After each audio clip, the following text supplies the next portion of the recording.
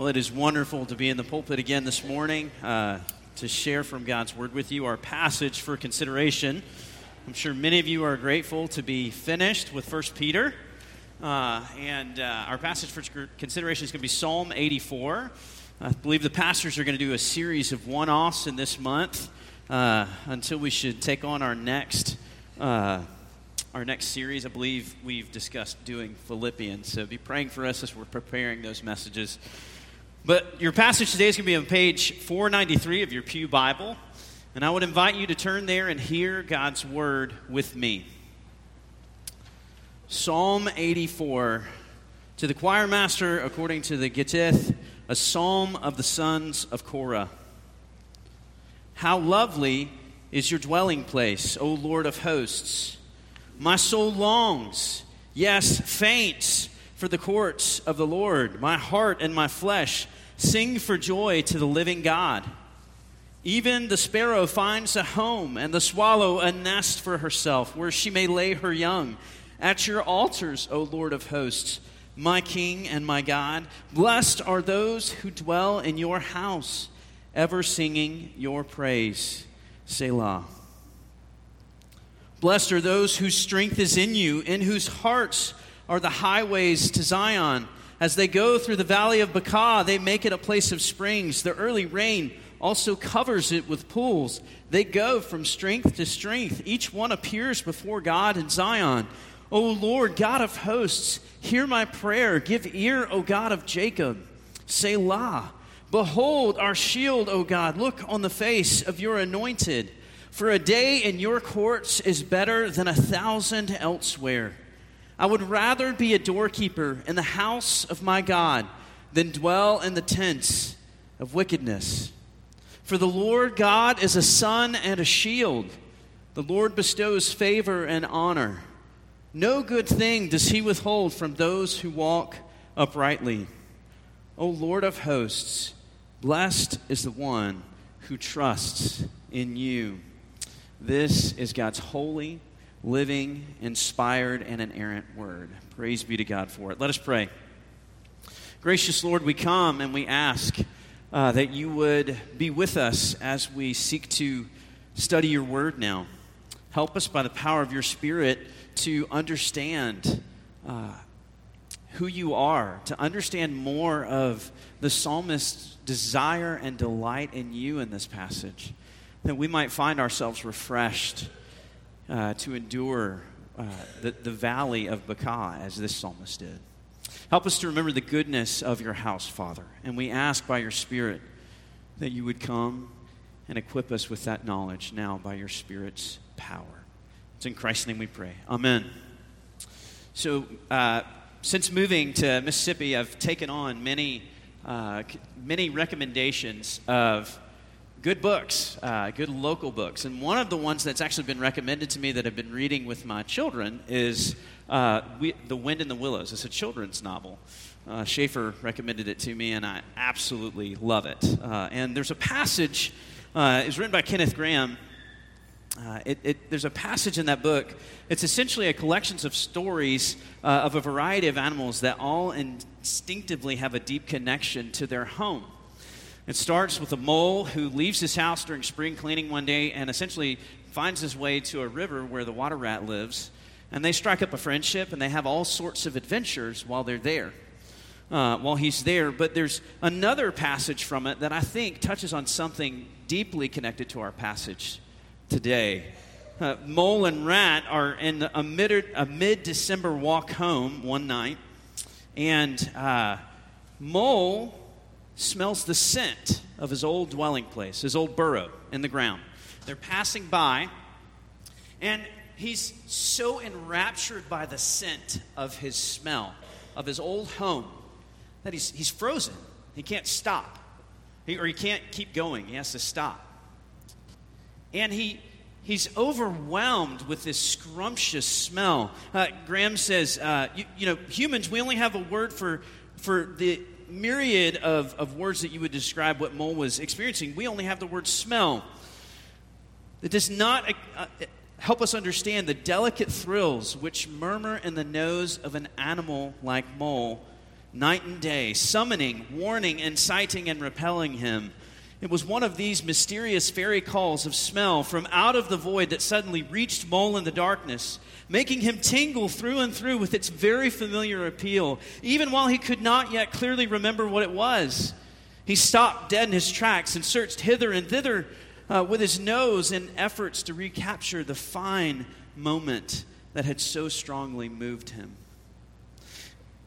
And what it was the scent of home, the home that had been happy with him too. And what the smell was telling him, evidently, was that home was missing him and wanting him home that night. It grips him. He weeps with sorrow at the scent because Rat doesn't hear him stop. He doesn't hear his pleads, and he begs with Rat. He says, "Come, explore my home with me." But he has to pass it by for a moment until they eventually, Mole catches the attention of Rat. They stop, they go home, and they have this wonderful adventure on this mid-December night. But it all starts with this blessed scent of home and all of its familiarity that grips Mole by the nose and just kind of pulls him along. That's something of what this psalm is for us, friends. It's the scent of our home.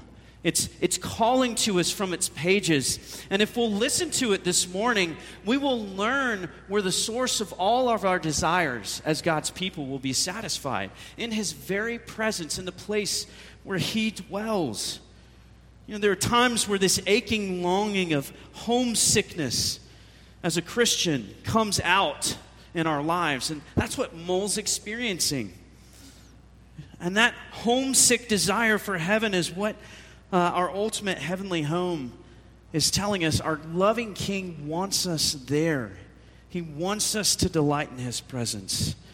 And he will not rest until we come and find our rest in him. And if we'll listen to this passage today, we're going to learn that this passage is going to tell us is that homesick delight in our destination that has to shape our lives as Christians. It's that homesick delight in our heavenly destination that has to shape our journey as Christians. The psalm outlines 3 blessings of that homesickness, okay? And they're going to come to us in our 3 points. The blessing of homesick delight, the blessing of highway renewal, and the blessing of hopeful trust. And if you'll listen to this psalm, my hope is that we will rediscover the joy that we're meant to have. Not just in the church as the place where God dwells, but in God himself, where all the joys of our worship together as God's people will fade away, and we'll be left with simple satisfaction in the person of our triune and beautiful God, because that's the vision that he paints here. And so let's look at that first blessing. Those blessings sort of fall out with the word blessed that's articulated throughout the psalm. And in the first 4 verses, the first blessing comes to those who dwell in God's house, he says, who are ever singing your praise. The psalm was written by the sons of Korah. They were people who were gatekeepers in the house of God. And they stood at the temple dwellings. And you may know the word Korah from the guys who were in the wilderness journey. Korah and Abiram and a couple others led a rebellion against God's leaders, Moses and Aaron, and they were swallowed up whole. This is not that Korah. This is their sons. They're the people of their tribe. But they weren't totally consumed. But they were preserved by God, and they had a group that were given a responsibility for being gatekeepers in the house of God. And it falls for us in the midpoint almost of book 3 of the Psalms. And if you go home and you read the 17 or so Psalms in book 3, several of them come from the sons of Korah. And so the book 3 of the Psalms is essentially a book that deals with the fact that God's people are prevented from being in God's place because they were devastated through the destruction of judgment as they were carried away into exile. And so this is a homesick psalm that the psalmist, whoever edited these psalms, he placed here in book 3 to remind God's people of the testimony of the goodness of being in God's house when they couldn't actually be there because the house was destroyed and they sat in exile. And the hope is that the whoever structured these Psalms, what he's doing is he's helping them learn to long for home even when they're not there. And he calls it blessed because he's full of homesick delight. The psalm opens with a statement of how lovely was the place where God dwelled. It's lovely. It's so much so lovely that the psalmist is overcome with yearning. The word in the Hebrew means he's got an inconsolable ache. It feels as if his soul is coming apart and he's going to have an end of himself. That's how much he loves to be in the place where God dwells and how lovely he sees it. So much so that he faints at the thought of not being there. He's almost coming to an end to himself, is what the word in the Hebrew says. And it's not because of the temple, the place that was beautiful. It's because it's the place where the Lord of hosts dwelt. For the temple and God's people, in the history of God's people, the temple always represented the fact that their heavenly king, God himself, had made his dwelling place. Even though he was high and holy in the heavens, he made his dwelling place on earth with his people, a place where his name would dwell so that they could worship him and have a relationship with him and enjoy his presence forever. But the people are far away from God's house at this point in the history of God's people. And he's missing the courts of God because his heart and flesh sing for joy in God. He recognizes that it's not the temple with all of its rituals that I miss. It's the beautiful one who dwells there that I miss. He calls him Lord, the covenant name of God, the deliverer of his people in the Exodus. He calls him the Lord of hosts. It's a name that's frequently used with God in the Old Testament. It's referring to the fact that he rules heaven and earth for the sake of fulfilling his promises that he's made to his people. Stars of heaven are the ones that he leads out the starry hosts. But he's also the God of angel armies. That's where this God dwells. And he wants to be there. And it's not just that it's lovely for the one who dwells there. He says in verse 3 that even the sparrow finds a home and the swallow a nest for herself where she may lay her young at your altars. The altar, in terms of the court of the temple, there was this big courtyard, and in the very center of the sort of layout of the court of the temple sat an altar. Blood was constantly flowing at the altar. It was where sacrifices were made. Sacrifices to enjoy the presence of God with, to restore the presence of God to his people with when they had sinned against him, and to actually represent the fact that God was atoning for his people's sin. It was a place of violence to the animals that were sacrificed there. And yet the psalmist says that God's temple, as he remembers the dwelling where God was, and he looks up what one commentator said in the eaves, like in the eaves of our roof here, the beautiful displayed wood, it would be like seeing birds in the roof work. Because even at the place of sacrifice, it's safe there because God is the God who dwells with his people by making sacrifice so that they can stay there. And even swallows and sparrows find a place for their young there. Think about it. Like, when was the last time you sat and watched a bird? You know, at our home in Columbia, South Carolina, where we came from,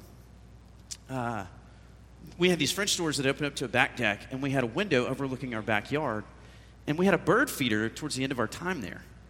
And one of my favorite things to do early in the mornings before children got up was to sit and just watch any number of beautiful cardinals or blue jays, like many of the birds that we have down here in South Mississippi, just come and you know, like do their like weird head thing and like look in the window and just simply try to see if it was safe so they could grab a snack and find a rest for a while.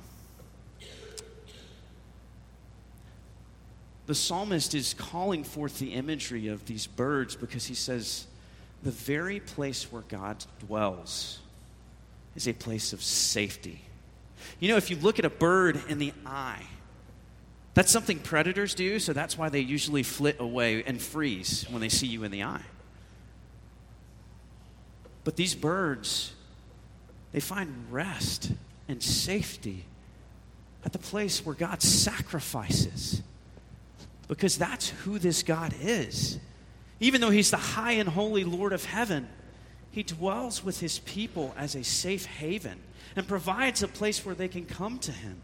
And that is what is filling the psalmist with this inconsolable ache, this homesick delight in the very courts of God. Sparrows in Scripture are a common image for what is weak and worthless. A swallow is a common image for the restless or lonely. And he's saying, I love your courts, O Lord, because even the lonely and restless find a safe haven there. The God of heaven and earth, who could annihilate you with the fact of what his holy presence requires, is a safe place for the people with whom he dwells. He's a safe place where even the vulnerable young can dwell. This is such an attractive place to the psalmist. In verse 4, he says, blessed are those, he's jealous of those who get to stay in the temple and worship God. Because he sees the blessing of who God is. They can forever delight in who he is. And nothing can keep them from that interrupted fellowship with God that he knows, because they're in the place where he dwells, and he calls them blessed. That's a common word throughout the Psalms. If you go home today and read Psalm 1 and 2, it's a psalm introduction that essentially deals with what blessing is about. Blessing is the opposite of perishing. Perishing means to come to nothing, but blessing is like an image of a well-watered tree that's planted by streams of water and can endure any circumstance because of its abundant resources, and it bears fruit even in old age. Blessed is thus to have well-being in every area of life, said one commentator. And the psalmist, even when he's not able to be there, he knows that this God is the source of his blessing, and he longs to be in the intimate presence of that God. You know, it's kind of interesting if you think about it, though, because if you were a worshiper of Israel singing this and the collected hymns of God's people, which is what the Psalms were, to think about the temple might actually have been a really painful thing for them. Because to think about the temple, even if it was the place where God dwelt, the temple was gone. God had to reestablish and build it at one point. And the fact that it wasn't there, or wasn't according to its former glory, was something that God himself had said was a form of judgment on the people. So that even as they thought about the temple from their faraway place, if you were an exile remembering the psalm, or even if you were after exile returning to worship at the second temple, it might have been filled with a little bit of bitterness. Even though you know God himself is the safe haven who dwells with his people. And I'll be honest, friends, as I've tried to make sense over the last few months of what our church has been through, it seems as if the spiritual things of this world have themselves become very difficult for me personally as a pastor, if I can open my heart to you, to engage with. Where as if the very memory of God's work and presence in my life is something that's very hard to think through because of the difficult, strange relationships that we've all walked through, the difficulty that we've all seen and known. And yet, friends, what helps this psalmist is not the place and how up to snuff it is. What helps this psalmist is not the rituals and how much they help him, because he can't participate in them. Even when the psalmist is far away, what helps him is to know that the Lord himself is the safe haven of his people who dwells with them. And this blessing is not just for those who dwell with him, it's for those who are even on the highway journeying to him. Because this psalm tells us the second blessing is the blessing of highway renewal. That's what God is telling us in verses 6 through 8, or 5 through 8, excuse me. He goes on to say, blessed is the one whose strength is in you and in whose heart are the highways to Zion, even when they're far away. Pilgrims of God's household are still blessed. They still know the same strength that helps them to endure. They still know the same hope that helps them to not feel weak. They still know the same purposes of God in their lives. Because there's a blessing that this God gives to those who know Him. And it's the blessing that even as you journey to the place of rest, even if you sojourn through the wilderness to get there, He's going to use the land of your sojournings to actually renew you. He's going to use the place where you're a pilgrim to actually make you better. He's going to use the difficulty that you face because of the blessing of who He is. And it's a blessing of highway renewal because not even the distance from Zion can keep these people from taking joy in who God is. Not even the fact that He's far removed from Zion, or that Zion represents something of bitterness to Him, can keep him from knowing God's blessing.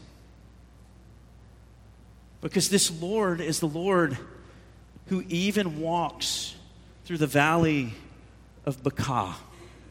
And as they walk through that valley, it becomes a place of springs with pools. The word for Baca, they aren't sure if this is a geographic region that they're referring to, but it sounds like a dry and arid place. Like the word in Hebrew sounds like the word for a tree that grows in a desert valley. And in the valley of Baca, even in the valley of dryness is the image that's presented here. The low place that's the desert. Those who have learned the blessing of this God's presence are watered. They're watered. And they're so watered, they're saturated so that they become pools where springs of life flow up like what's the word in the desert? The oasis in the desert. Even though they're through the valley of dryness, or the word for Baca in Hebrew sounds like the word they use for weeping. Even in the valley of weeping, this God is with His people. Because their hearts are transfixed on Zion, not because of the rituals there or the closeness and proximity there, but the person who dwells there has made inroads in their heart to make it feel like home wherever they go, because He is actually with them in the valley of their weeping. They make it a place where life begins to flow from these people, so that even as they walk through the shadow of this valley, though the tree line might have overshadowed the horizon, the psalmist is saying the shadow of the Almighty still follows them, which is kind of an image from the wilderness wanderings in Exodus. A pillar of cloud by day that always followed them wherever they went, and a pillar of fire by night, because this God is a wilderness God. And even in the valley of weeping, they actually find themselves not being wearied by their journey as pilgrims. They go from strength to strength. And each one appears before God in Zion. Each one knows his place because of the God who dwells there. Each one knows that they will be established because of the God who dwells there. And you know, friends, homesickness like this, it feels like a liability, doesn't it? It feels like an incredible liability to be homesick for heaven. We've even got phrases in our Christian culture that says, he's so heavenly minded, he's no earthly good. And sort of the cynical thought that we have about this kind of homesickness is that it does you no good, because you still have to walk through the valley. And what good is that? Well, the good is that the more you find yourself owning up to your homesick, heavenly need, is the more you find yourself in a place of strength in the Christian life. In our transition here, my family, I asked my kids if I could share this story. Homesickness was something that actually struck hard in our family. Because we had known what was familiar for 6 or 7 years, and we left to go to a place that, while lovely and beautiful, felt unfamiliar. And especially in the first months of our journey here over the last 2 years, my children would talk about how homesick they felt. At night, they would have all sorts of ways of trying to distract themselves at bedtime from homesickness, to the point that we kind of got a little fed up with homesickness ourselves, because they would be silly, they would wrestle, they would do anything but to feel the feeling of sorrow. And it was only when we owned up to the fact that there was a place called home that we were sick for, that we actually began to feel a sense of wholeness that allowed us gratitude for the place in which we found ourselves. Friends, longing for God, like this psalm, feels like a liability in a world where we can distract ourselves with any number of things that we're grasping out for. You can distract yourselves in the trying to find a distraction in your work with the sense of rest and completion that can only be found in the God who completes you and makes you right. You can try to find distraction or rest in your relationships. You can look for them to have acceptance and ease and well-being for you, which only the Lord can give. We try to find in our material comforts the rest of soul only God's presence can satisfy. We try to find in our friends a belonging that has the power to make us feel at ease with ourselves. But friends, there's only one source that can serve as the solution in this psalm. It's the Holy One who dwells in our midst.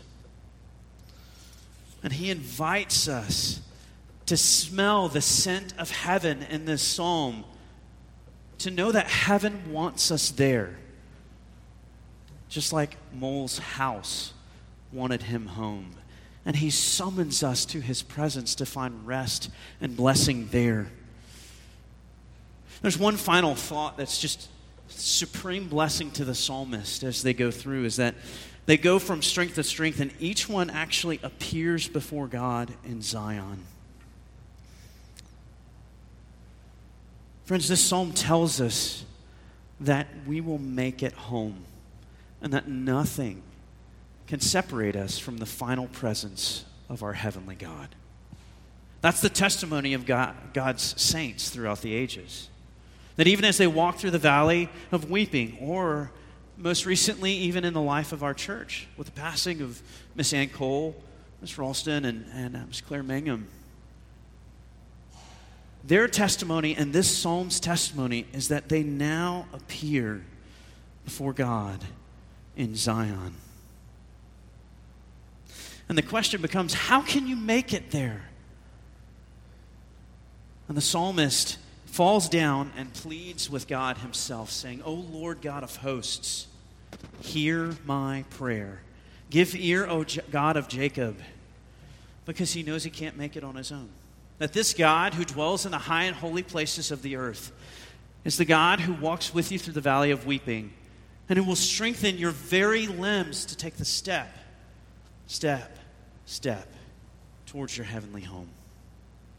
But that's not the only two blessings. There's a third blessing that this psalm presents, and it's the blessing of those who trust in you, that the Lord of hosts blesses those who trust in him.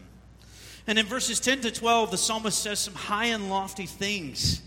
He says, so great are the gifts that this God gives that it leads the psalmist to a comparison of days. He says, I would rather be in your house at the threshold than to dwell among the wicked places where the wicked dwell. Because their existence is only a tent when your life and your salvation are a sure foundation for your people. And even if I'm only on the threshold of it, nothing can keep me from experiencing the delight of it, because I would rather be a doorkeeper in your house than dwell there. It's kind of like this psalm illustrates a sentiment that I often tell to couples who come into my office for engagement counseling. I tell engaged couples to lean into what they feel in engagement. You know, engagement is one of those wonderful times, but it's also a terrible time. It's a wonderful time because you have a date set on knowing who will be the person that you spend the rest of your life with. It's wonderful. But it's terrible because there's 40,000 details that you have to take care of to get there. And there's usually 50,000 miscommunications that happen in the process of making a wedding go off. So much so that the difficulty of making it there can actually make it kind of wearying as you go through. But that's actually something that all of Scripture points to. All of Scripture points to the fact that we are in a transitional phase of life. That God Himself has saved us from the valley of our weeping and is bringing us home to glory. And in this time, in between the now and not yet, our greatest source of comfort is found nowhere else than in Him. Nowhere else. He's the sun and the shield of our life. He is the very source of life. And He bestows favor and honor. The NAS translates that. He bestows favor and glory. It's the idea that was associated with the thought of seeing God's face. God will help His people to fully and finally see their face as they transition through this temporary dwelling to their full forever home in His presence. And it makes you wonder, once again, how can you get there? Well, the psalmist himself encourages our hope by his prayer in verse 9. And it seems like it actually doesn't fit. He says, "Behold our shield, O God, look on the face of your anointed." And if you left verse 9 of the psalm out, it would kind of seamlessly go from verse 8 to 10, as commentators have pointed out, without really a hitch. God be our help, because a day in your courts is better than 1,000 elsewhere. Or hear my prayer, because a day in your courts is better than 1,000 elsewhere. I'd rather be a doorkeeper in your house. Why does he stop and pray that God would look on the face of His anointed? Because in the day that this was written, there was an understanding that that word in Hebrew, Messiah, is what we use to translate the idea of Messiah. It was an idea for looking to the King. And however the King went, the people went. But this was a day where they did not have a king, but were waiting expectantly for the hoped-for King who God would provide. The King who would come and ransom them forever and secure their heavenly dwelling for good by the work of His ministry among His people. That King is Jesus, friends. And the Anointed One was a phrase for Israel's king that causes us to put our hope and point our hope towards Jesus, because He did come as King of God's people. He was the one who loved the dwelling places of heaven on high and lowered Himself to walk through the valley of weeping and to be cut off in it forever so that we would never be forsaken in it, friends. He was consumed by death that the wicked deserve, the ones who dwell in the tents. And His life was not fixed and lasting, but He was overcome for us and for our sin. But more than that, now He is the King who dwells with His people and in the lives of His people by His Spirit. And His song that He sings in heaven as He sits at the right hand of the Father and inhabits the people of God, as He says, "Oh Lord, how lovely is your dwelling place."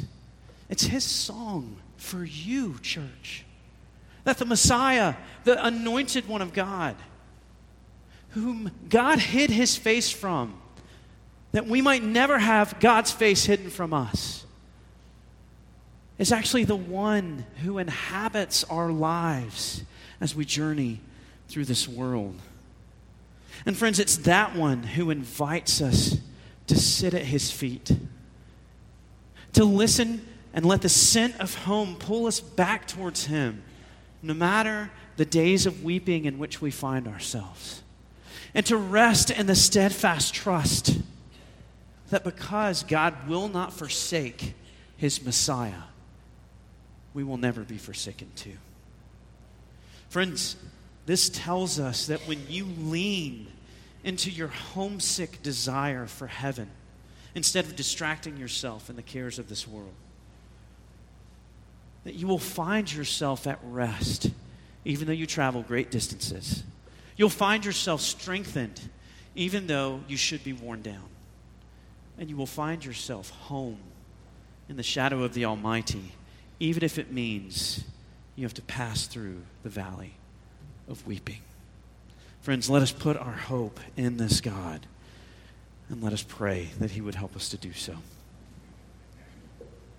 Gracious Lord, I pray that you would help us.